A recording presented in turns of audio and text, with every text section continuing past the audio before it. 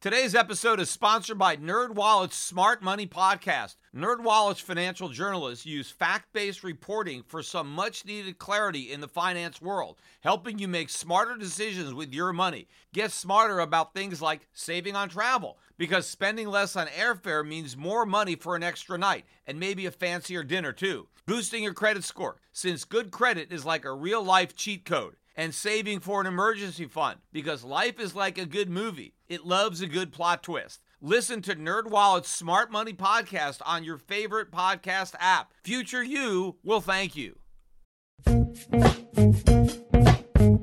The Peter Schiff Show. Today's special Memorial Day episode of the Peter Schiff Show podcast is sponsored by Bambee.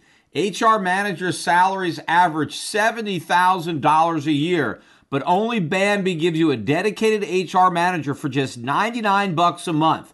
Get your free HR compliance audit at Bambee.com/gold. Spelled Bambee, BAMBEE.com/gold. Anyway, before I get into discussing Memorial Day, its origins, and really commenting on what Americans need to be mourning other than those who have fallen during American wars, I want to bring everybody up to speed on what's happened a little bit in the markets overnight and this morning, because we do have a holiday here in the United States, but the rest of the world, it's business as usual. And right now they're back to the business of selling U.S. dollars. Dollar is broadly weaker today against the euro. The dollar's lost about 1/3%, similar percent decline against the Japanese yen and the Australian dollar.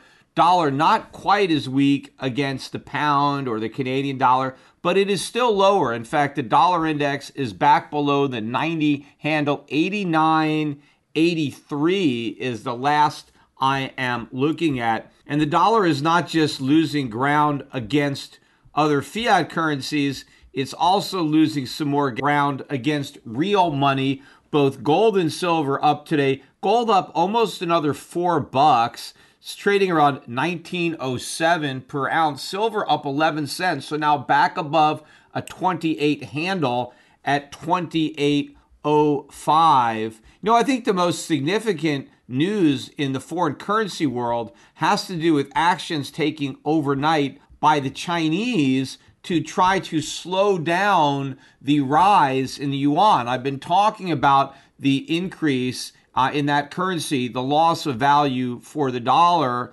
And today the yuan is about flat, maybe slightly lower, down about 0.3%.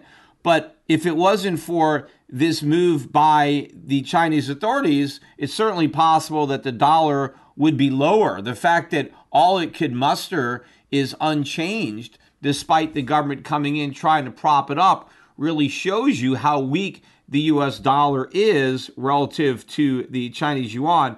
What China decided to do to limit the weakness in the dollar is, for the first time in 15 years, so this is significant, China decided to increase the reserve requirements on foreign currency deposits. So that wouldn't just apply to the dollar, it would apply to other foreign currency deposits, but clearly most of the foreign currency deposits in China are in US dollars. And so now when Chinese banks take US dollar deposits, they can't make as many loans. They have to hold more dollars than they had been holding. And so the idea here is that this is going to increase dollar demand in China, because the banks are now going to have to buy more dollars or hold on to more dollars, so not sell as many dollars.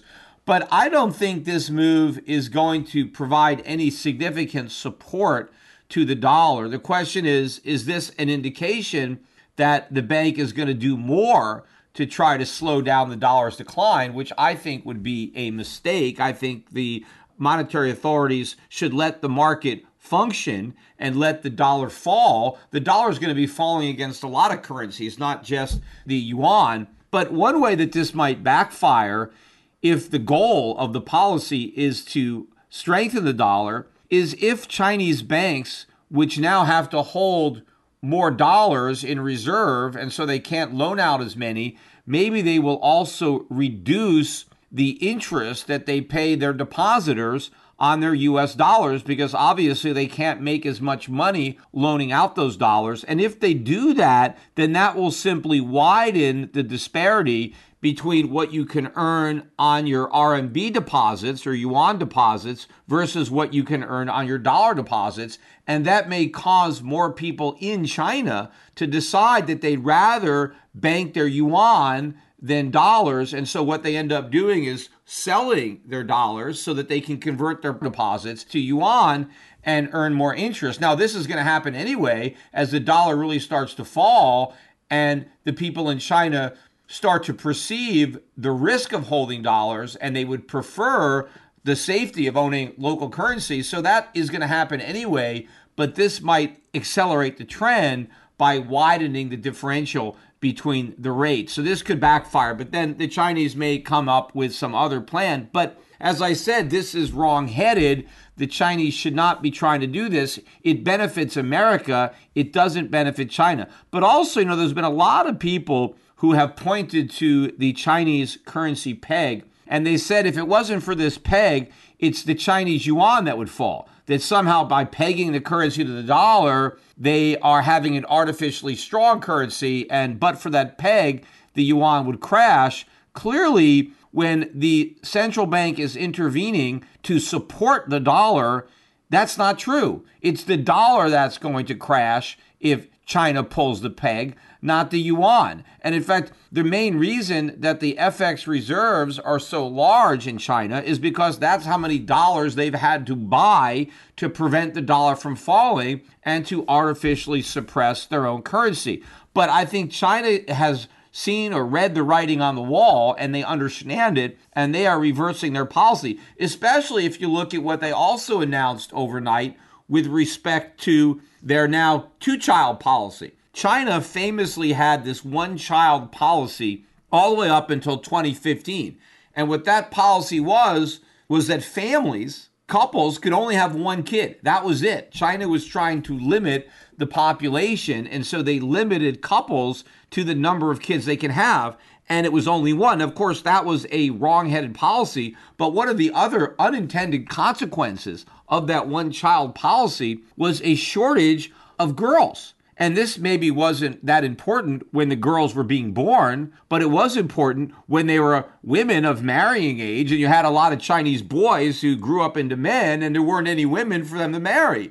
And the reason there became a shortage was because families, particularly those living on a farm, they valued boys more than girls because boys could help out on the farm. They could get more work out of a boy than they could out of a girl. And so if they can only have one baby, well, they wanted that baby to be a boy, which of course meant that there were a lot of abortions, or even babies were killed after they were born and the parents found out that it was a girl. But a lot of times it was just sex selection. You could tell obviously the sex of an unborn child, and you can abort the girls until you get boys. Well, that changed in 2015, in part because of this shortage of women. Women were coming in from other countries to kind of fill the gap so that there would be enough women for all the men.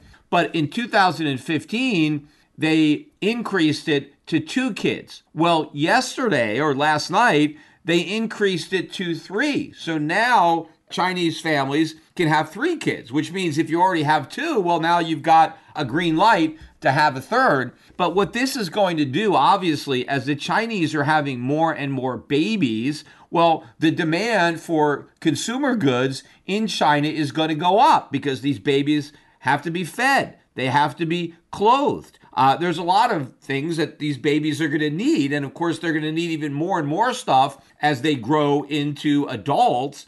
And so I think that domestic purchasing power is becoming far more important than exports to the United States. And so trying to artificially suppress the purchasing power of their own currency is no longer a primary concern. They're going to have a lot more people to feed and to take care of, and so they want more purchasing power. They want to try to see the cost of raw materials and all the things that people are going to need. They want to see these things come down, and they're going to be more concerned about satisfying the demands of their own population, which is now going to really start to grow, as opposed to satisfying the demands of the American population, which is now in a lot of trouble because we're going to be fending more and more for ourselves. And we do not have the capabilities of doing that because over the years, we've grown dependent on countries like China. And so our economy has disintegrated. Our industrial capacity no longer exists.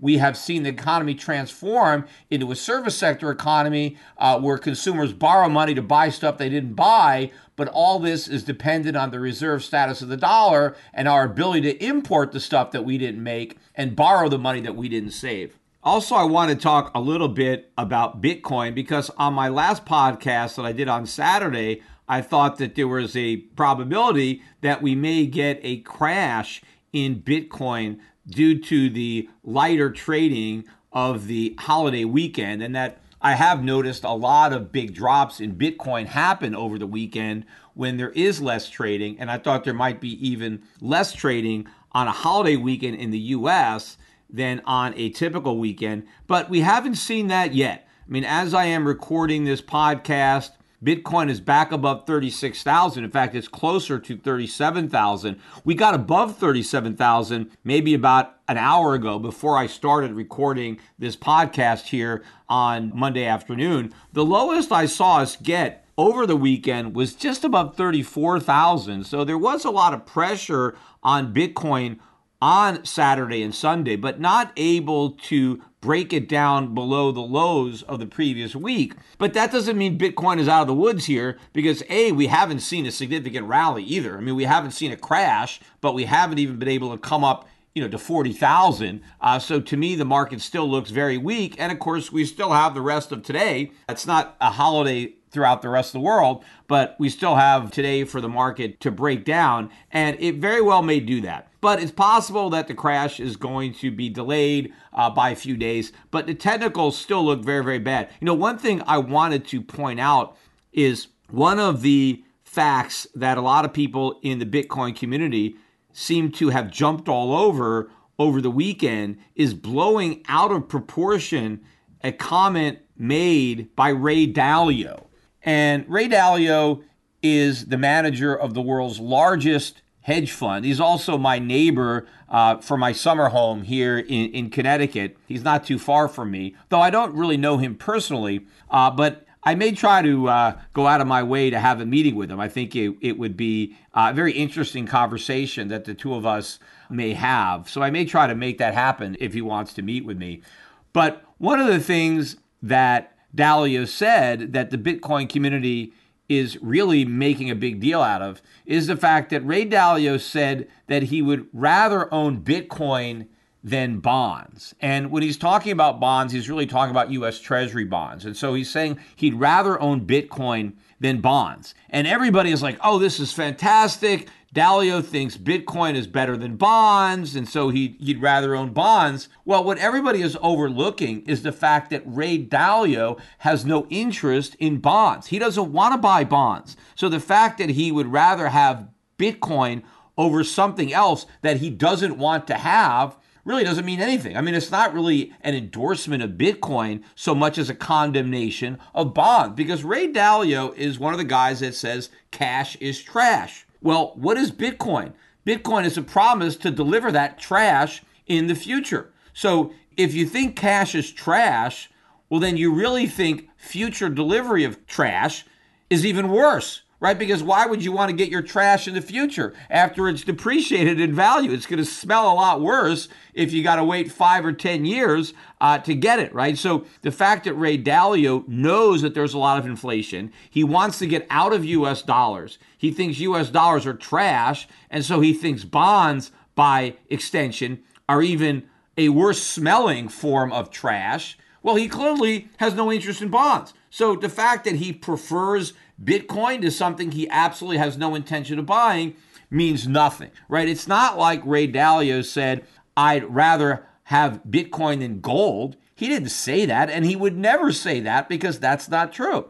He didn't say I'd rather own Bitcoin than silver. He didn't say I'd rather own Bitcoin than real estate, or I'd rather own Bitcoin than common stocks, or I'd rather own Bitcoin than commodities. Or he didn't even say I'd rather own Bitcoin than the Swiss franc or some other foreign currency, because I don't think he'd rather own Bitcoin over any of those alternative assets. The only reason he'd own Bitcoin is if it was a choice between U.S. Treasuries and Bitcoin, and then Bitcoin wins the ugly contest by being less ugly than Treasuries. That's it. Now, yes, Ray Dalio did mention that he owns some Bitcoin, but what does that mean? The guy's a billionaire. How much Bitcoin does he own? I mean, maybe he bought a Bitcoin just for laughs, just, the way he might, go to a casino and gamble, or, whatever he would do for fun. Maybe he bought a Bitcoin. I don't know. But I mean, what did he pay? Maybe he paid $40,000, $50,000 for a Bitcoin. What's that? When you're a multi-billionaire, that's throwaway money. I seriously doubt that Ray Dalio allocated any kind of meaningful percentage, even 1%, even 1/10 of 1% to Bitcoin. So the fact that he may have bought a little bit of it just to play around with it means nothing. But of course, everybody in the Bitcoin community wants to hype this thing up and talk about how Ray Dalio now likes Bitcoin better than bonds, and therefore it's as good as bonds or better than bonds. And this is not an endorsement of Bitcoin. Look, I can come out and say, hey, I'd rather have Bitcoin than get cancer, right? If those are my choices, buy some Bitcoin or you're going to get cancer. Well, hell, I guess I'm going to buy Bitcoin. So does that mean I'm endorsing Bitcoin because I'd rather have Bitcoin than get cancer? No. I mean, if it's a choice between two things that I don't like, then I'm going to choose the one that is less objectionable. Now, according to Ray Dalio, I guess Bitcoin is less objectionable to bonds because he probably has no money in bonds. So even if he has one Satoshi, well, then he's got more in Bitcoin than he has in bonds. Now, I have no money in Bitcoin. I have no intention of putting any money in Bitcoin. I also have no money in U.S. bonds. Now, I do have some money in foreign bonds. Not a lot as a percentage of my overall portfolio, but I do keep some cash in foreign currency denominated bonds. But the vast majority of my international investments are in equities that pay dividends, and the dividends that I'm getting on my equities are much higher than the yields I'm getting on my bonds. And I also think that those stocks are going to appreciate. Well, then why do I have any money in foreign bonds? Well, just in case we get an unexpected big drop in foreign stocks, well, I can use those foreign bonds to increase my already high allocation to foreign stocks. And of course, let's say I have an emergency need for cash. I really don't keep many dollars at all. So to the extent that an emergency comes up and I need cash, I'd rather be able to pull that cash from foreign bonds than from foreign stocks, because what if I need cash when stocks are tanking? I don't really want to sell the stocks. My bonds aren't going to tank very much because my maturities are all very, very short. So my only exposure there is the FX. And I think that there's very little chance that we're going to have a huge rally in the dollar. And even if it is, it's not going to be that substantial compared to the big drop that I could have in the short run on foreign stocks. So I always want to keep some reserve money, but I don't want it in US dollars. Now, I don't want it in Bitcoin either, so I have it in foreign bonds. Now, again, I also have that same perspective for my gold and silver, although I would sell my foreign currencies, my foreign bonds, to meet an emergency expense before I would dip in to my gold and silver. That's kind of a last resort. And I'm sure Dalio, if I had a private conversation with him, would pretty much express the same sentiment. When you're running a business, the HR issues can kill you. You get wrongful termination lawsuits, minimum wage requirements, anti-discrimination lawsuits, all sorts of labor regulations. And HR managers' salaries ain't cheap. They average $70,000 a year. That's where Bambee comes in, spelled Bambee.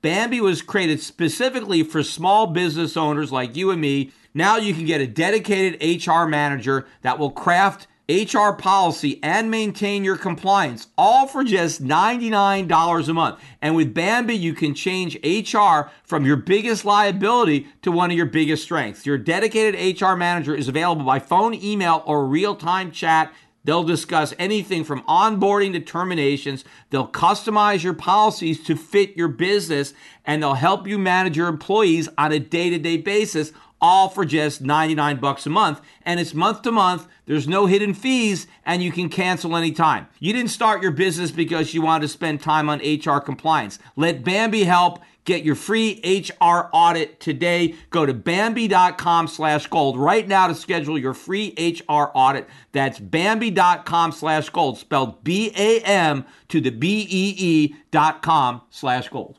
Anyway, I want to move forward now and talk a little bit about Memorial Day. And a lot of people probably don't even understand the holiday or where it came from. But to me, the most significant aspect of Memorial Day is not just the fact that we're going to honor our fallen soldiers who have given their lives in battle for the United States, but in addition to just mourning the people who lost their lives, I also think we need to mourn the fact that all Americans, including the ones that survived the wars, but the children of the people who died, to the extent that they had children before they died, everybody lost freedom and liberty. That even though we fought to preserve the liberties upon which this country was founded, during every single war we fought, the U.S. government took advantage of the hysteria and the patriotism surrounding the war to minimize or diminish some of our freedoms and our liberties, generally through higher taxes that were never reduced once the wars were over. And so my father used to say that America lost every war that it fought because we always finished the war with less freedom than when we started the war. So in that respect, our enemies won because as a result of the war, Americans emerged less free. Even though we conquered our enemies, we didn't conquer ourselves, and we ended up suffering real diminishments in our individual liberties as a result of the wartime powers that were usurped by the government and never surrendered. And it really goes all the way back to the Civil War. And by the way, that is where the Memorial Day holiday actually has its origins. In fact, before Memorial Day was called Memorial Day, it was called Decoration Day. And it became a holiday in 1868, right? The Civil War ended in 1865. And so we began to celebrate Decoration Day. And what that meant is we decorated the graves of the soldiers who had perished during the Civil War on both sides, right? These are Confederate soldiers' graves that were decorated, not just Union soldiers. So that's when the holiday started. And we continued to honor war dead on Decoration Day from the Civil War until the end of the First World War.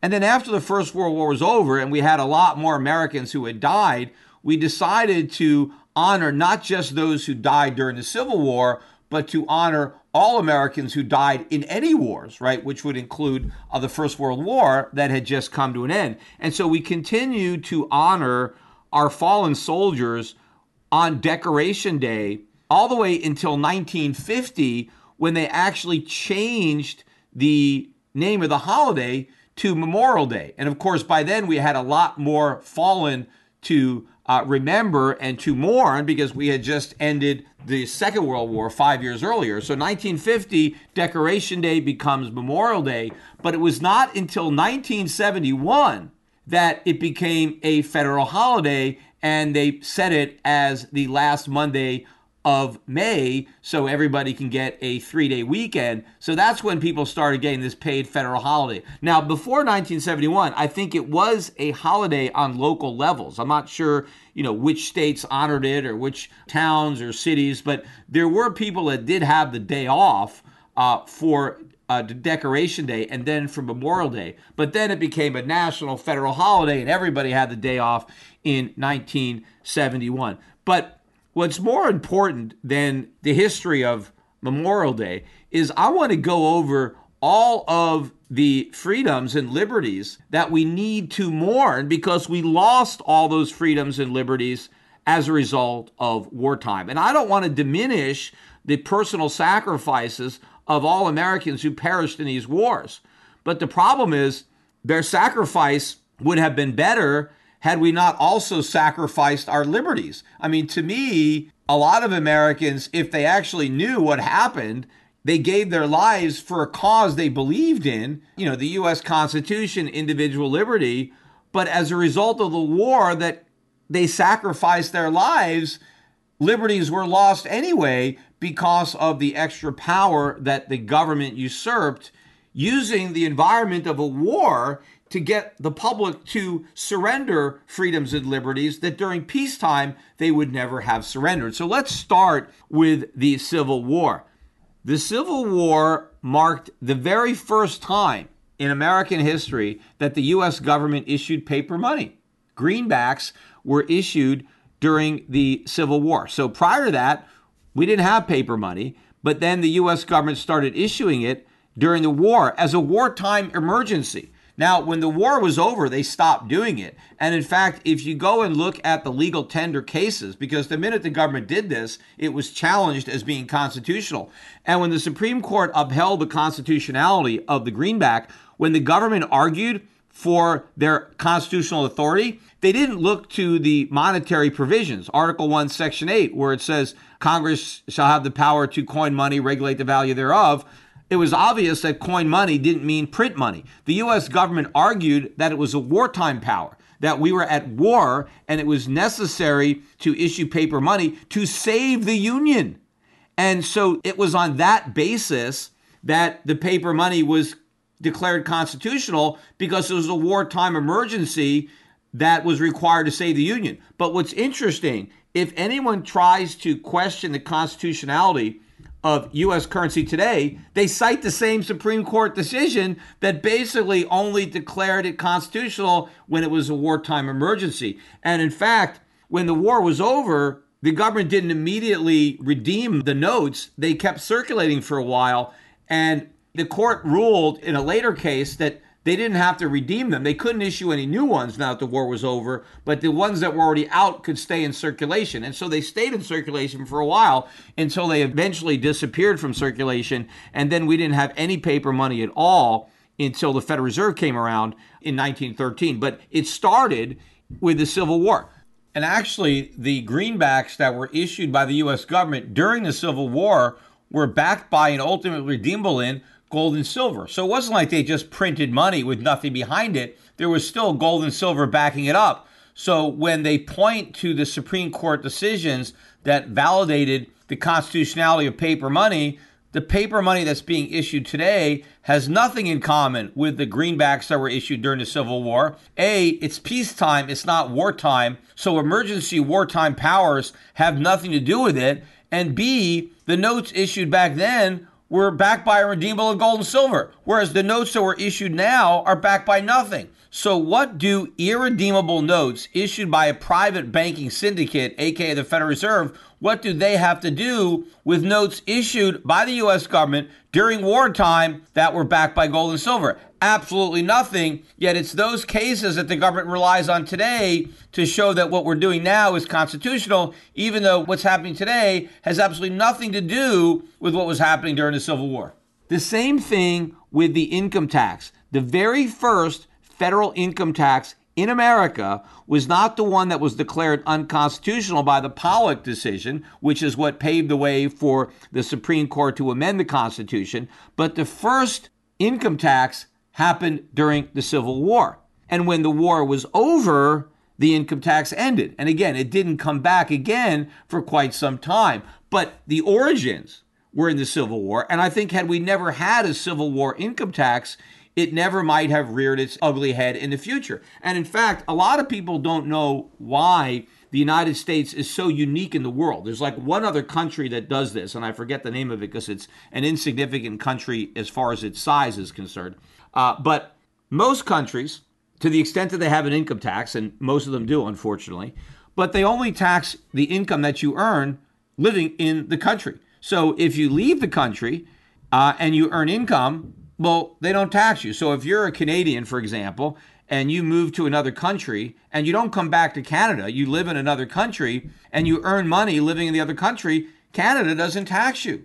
The other country that you live in may tax you, and they will tax you if they have an income tax, but Canada doesn't tax you. America, on the other hand, we tax all American citizens no matter where they live. Now, if you move to Canada or, some other country and you pay a local income tax, the U.S., if there's a tax treaty, they'll let you take a deduction or a credit for the taxes you pay internationally. But if the taxes of the country that you move to are lower than the taxes in America, well, you're going to pay the difference. And of course, you're still filing these tax returns no matter where you live.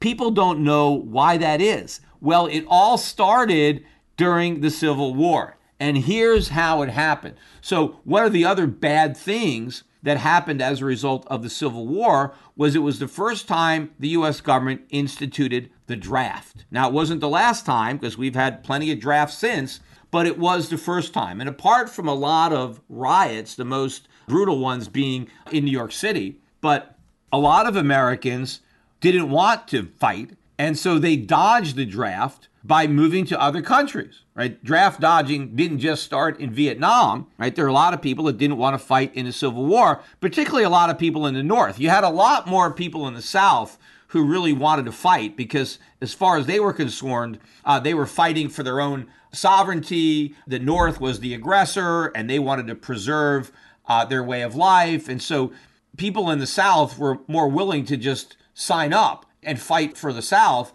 than a lot of people in the North who were like, hey, if the South wants to leave, let them leave. I mean, why are we fighting this war? I mean, let them secede. We don't care, right? And remember, it wasn't about slavery. Lincoln didn't make the war about slavery until 1863. So really, it was just a war to suppress secession. And so a lot of people up north, what do they care? If South wants to go, let them go, right? And so they needed a draft. So a lot of people who didn't want to fight were leaving the country. And so when the income tax was enacted, what the government wanted to do is, even though people were avoiding military service by leaving the country, they didn't want those people to also avoid having to pay the cost of the war. So what they did is they said, okay, we're going to tax Americans no matter where they live. So if you're an American and you went up to Canada because you don't want to fight in the war, okay, you're not fighting the war, but you're an American citizen, you're still paying this income tax because you still have to help participate in funding the war because your country is at war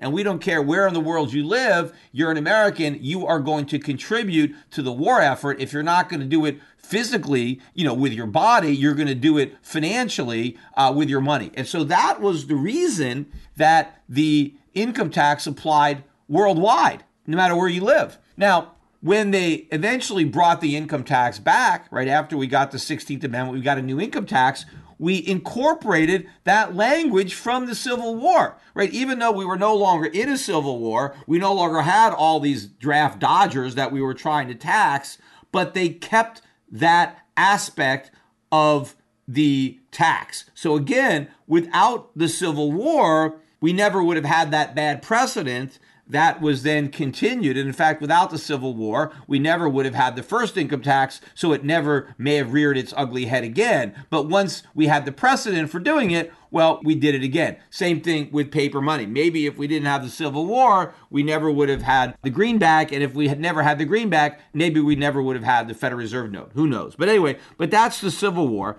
Let's go to World War I.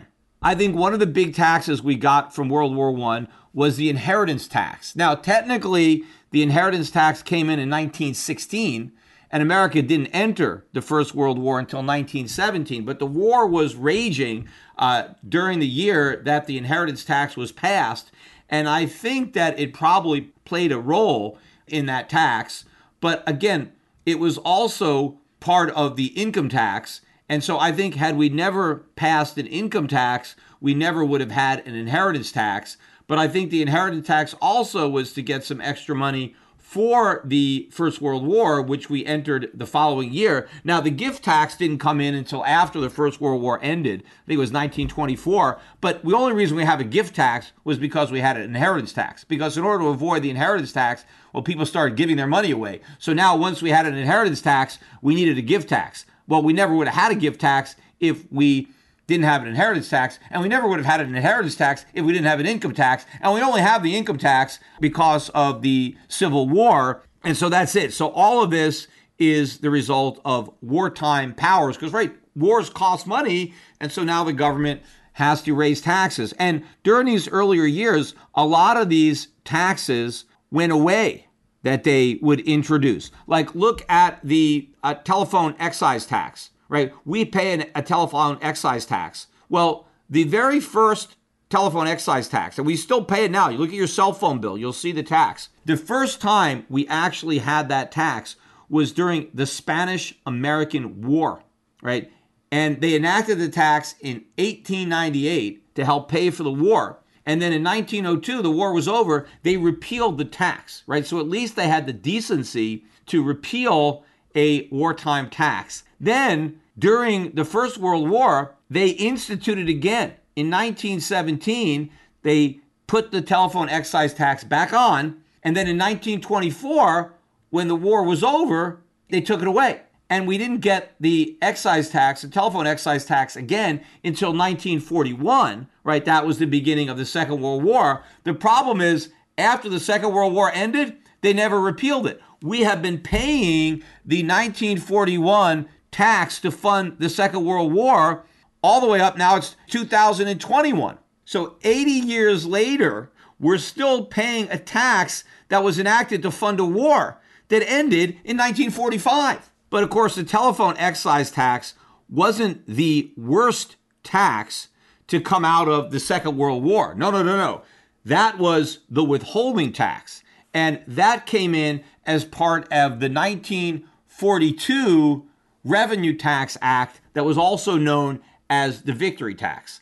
And of course, one of the reasons that they wanted to call it the victory tax is because who is going to be opposed to the victory tax, right? I mean, how are you going to be in opposition to a victory tax? I mean, don't you want to win the war? How can you be against victory, right? So you got to be for this victory tax. And of course, nobody would have been against taxes who was at home and wasn't fighting in the war themselves, because, I mean, that's ridiculous. You got Americans overseas giving their lives for the country, fighting this huge war effort, and you're not even going to pay the taxes to help out. I mean, so who could oppose paying for a tax when you weren't even fighting in the war, when other people were doing the fighting for you? So there was no opposition to these taxes. No one cared about the unconstitutional nature of these taxes. But if you look at what happened with the income tax and the introduction of the withholding tax, because up until 1942, nobody in America had taxes taken out of their pay. To the extent that you owed an income tax, you didn't pay it until the following year.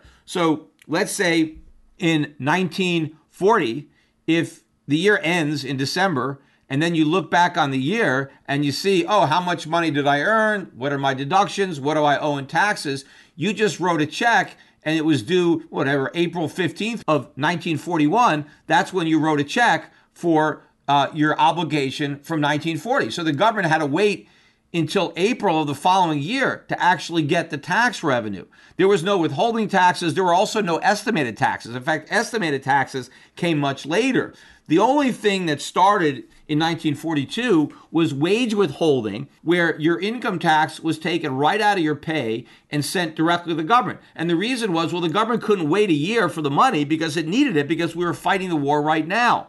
And also, I think the government was afraid that since now we were going to tax your average wage earner, that they may not have the money at the end of the year to pay the tax. They may have spent it. They may not have saved it. So it was better to take the tax money right out of your paycheck to make sure the government got it. But if you look at the number, or percentage rather, of Americans who paid the income tax before the Second World War, in 1940, fewer than 7% of Americans paid the income tax. By 1944, 64% of Americans were now paying the income tax and having it directly taken out of their pay. Now, when the war ended, they didn't stop.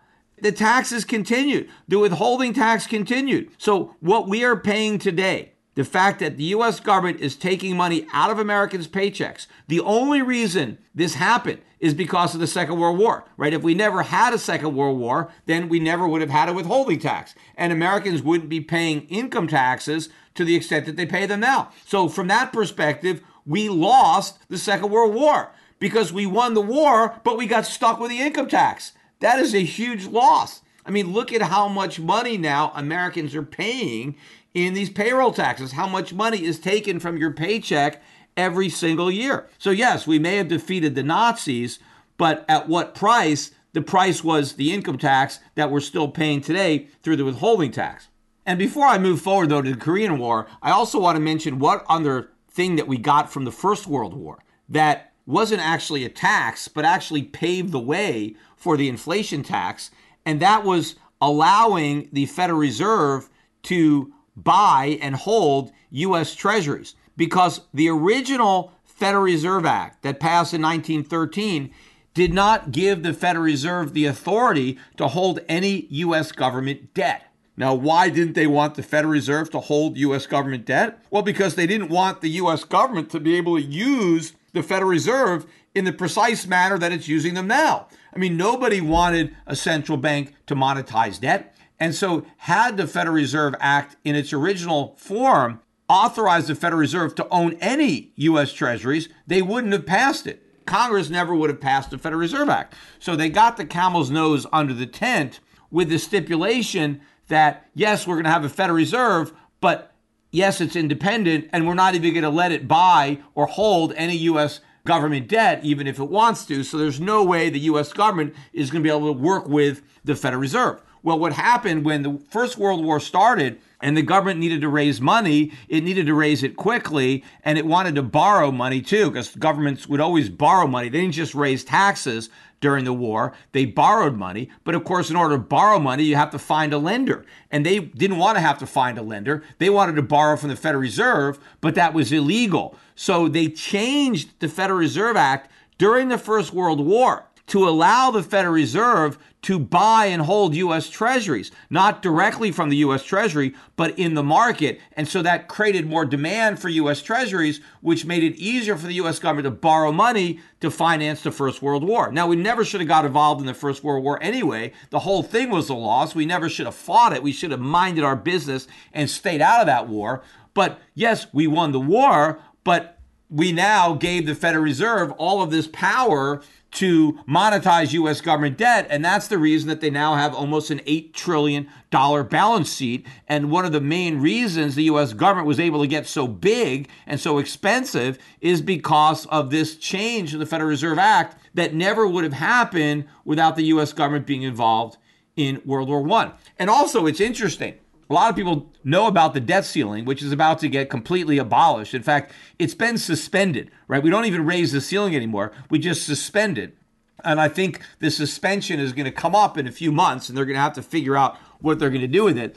But if you want to know why we even have a debt ceiling, again, it goes back to the First World War. So when Congress gave the Federal Reserve the ability to own U.S. Treasuries, it dawned on a number of congressmen at the time that this could be abused by the U.S. government, that the government might start taking on a lot more debt if the Federal Reserve was allowed to loan them money. And so that's where the idea of a debt ceiling came in. These geniuses says, okay, we're going to have a ceiling, so we won't have to worry about the government borrowing too much money because we now empowered the Fed to buy treasuries.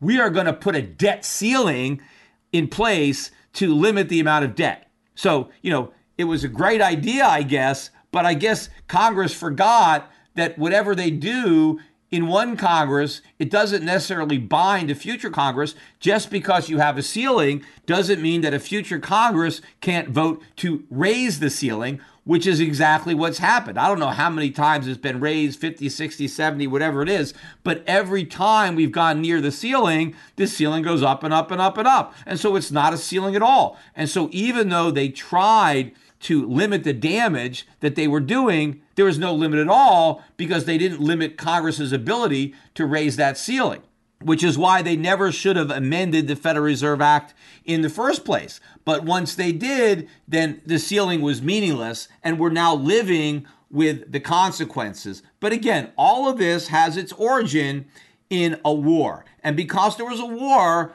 the public lets the government get away with a lot of stuff that they can never get away with in peacetime because you want to be patriotic. You want to do your part to support a war effort. You may not be fighting, but you're going to be helping to pay the cost. And the Supreme Court looks the other way because, this is important. We got to win this war. So we have to preserve the Constitution. Maybe we have to break it, violate it in order to preserve it. But then once the war is over, none of this stuff is rolled back. Korean War, I don't know about any new taxes. They did raise taxes a couple of times during the Korean War, corporate taxes, excess profit taxes. I think there were a number of increases for taxes.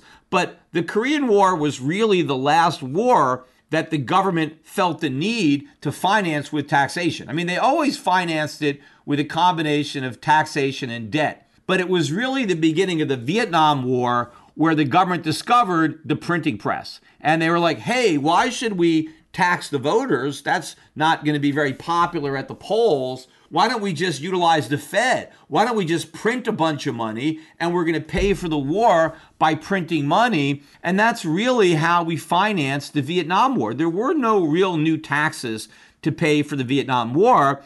We just printed a lot of new money to pay for that war. That's why we had the big inflation of the 1970s, was because we printed all this money in the 1960s and into the 1970s to pay for that war. So again, that doesn't mean the American public wasn't taxed to fund the war. They were just taxed in a different way. Instead of paying some type of victory tax, which meant sending more money to the government, they just allowed the government to print money, driving up prices. And so they sent their purchasing power to the government instead of their money. And that is exactly what we're doing now. I mean, we're fighting this war on COVID-19 by printing money. But we fought all the wars since the Vietnam War, the War on Terror, Desert Storm, all of those wars were paid for by the printing press. And the reason we haven't seen this runaway inflation as a consequence is because despite the fact that we were printing all this money, the dollar continued to function as the world's reserve currency. And so we were able to continue to import more and more products with the money that we printed, and our trading partners were willing to recycle their export earnings into our financial markets. And so we were able to go deeper and deeper into debt and postpone the day of reckoning. But as I've been saying on this podcast, our ability to kick the can down the road is soon going to come to an end. And we are going to be paying the piper for all of these wars that we financed through inflation. And of course, even though we didn't get new taxes in some of these newer wars, like the War on Terror, we got new laws. The worst one being the Patriot Act that was passed under George Bush. And again, this was after 9/11. We've got the Patriot Act, and this destroyed what was left of privacy in America between the anti-money laundering laws that were passed as part of and subsequent to the Patriot Act. Americans no longer have any privacy whatsoever. The government knows everything about you. This was probably one of the most unpatriotic pieces of legislation passed in American history, which is why it was called the Patriot Act, because after all, how can you be against the Patriot Act? Aren't you a patriot? Despite the fact that the law itself was extremely unpatriotic. I mean, I've talked about this on the podcast before. The government has laws, truth in advertising. Well, those laws should apply to legislating. You should have to be honest with the name of your legislation, because what government does is they name a bill the opposite of what it's going to do, right? So if they want to complicate taxes, they're going to pass a new bill and they're going to call it the Tax Simplification Act. And that means they're making taxes a lot more complicated. So if they want to pass an extremely unpatriotic law that destroys your constitutional rights, your rights to privacy, they call it the Patriot Act. So even if we didn't get new taxes, we surrendered a lot of our constitutional rights. And it's not just those wars. Look at the war on drugs. Where do you think we got the forfeiture laws from? That was all a byproduct of the war on drugs. Well, these forfeiture laws meant we forfeit our constitutional rights to due process. The government can just seize your property. There is no hearing. There is no due process. You have to try to sue to get it back. But a lot of our core constitutional freedoms are cast aside because there's some wartime emergency, whether it's a real war or some manufactured war that the government wants to create. They create a war, and then in the environment of this war, now they're able to do a lot of things. They're getting able to get public support for stuff that they never could do in peacetime because the public lowers its guard and people are afraid to be against it. Believe me, very few people had the guts to vote against the Patriot Act. I mean, especially the images of the terrorists taking down the Twin Towers, and the whole country had witnessed that, had experienced it, and now this is the legislation that supposedly is going to keep us safe. Very few people were willing to object to it. I objected to it, and I remember the warning of our founders: you do not want to sacrifice some of your liberties in exchange for some safety. And the irony of that is when you give up your liberties because you think it's going to make you safe, not only do you lose your liberties, but you become less safe. You lose both. You make a deal with the devil, and you can't expect the devil to honor his deal. And that's exactly what we do with the government. Every time the government offers to keep us safe, if we'll only surrender some of our freedoms and some of our liberties, we lose freedoms and liberties, but then we end up being less safe in the process.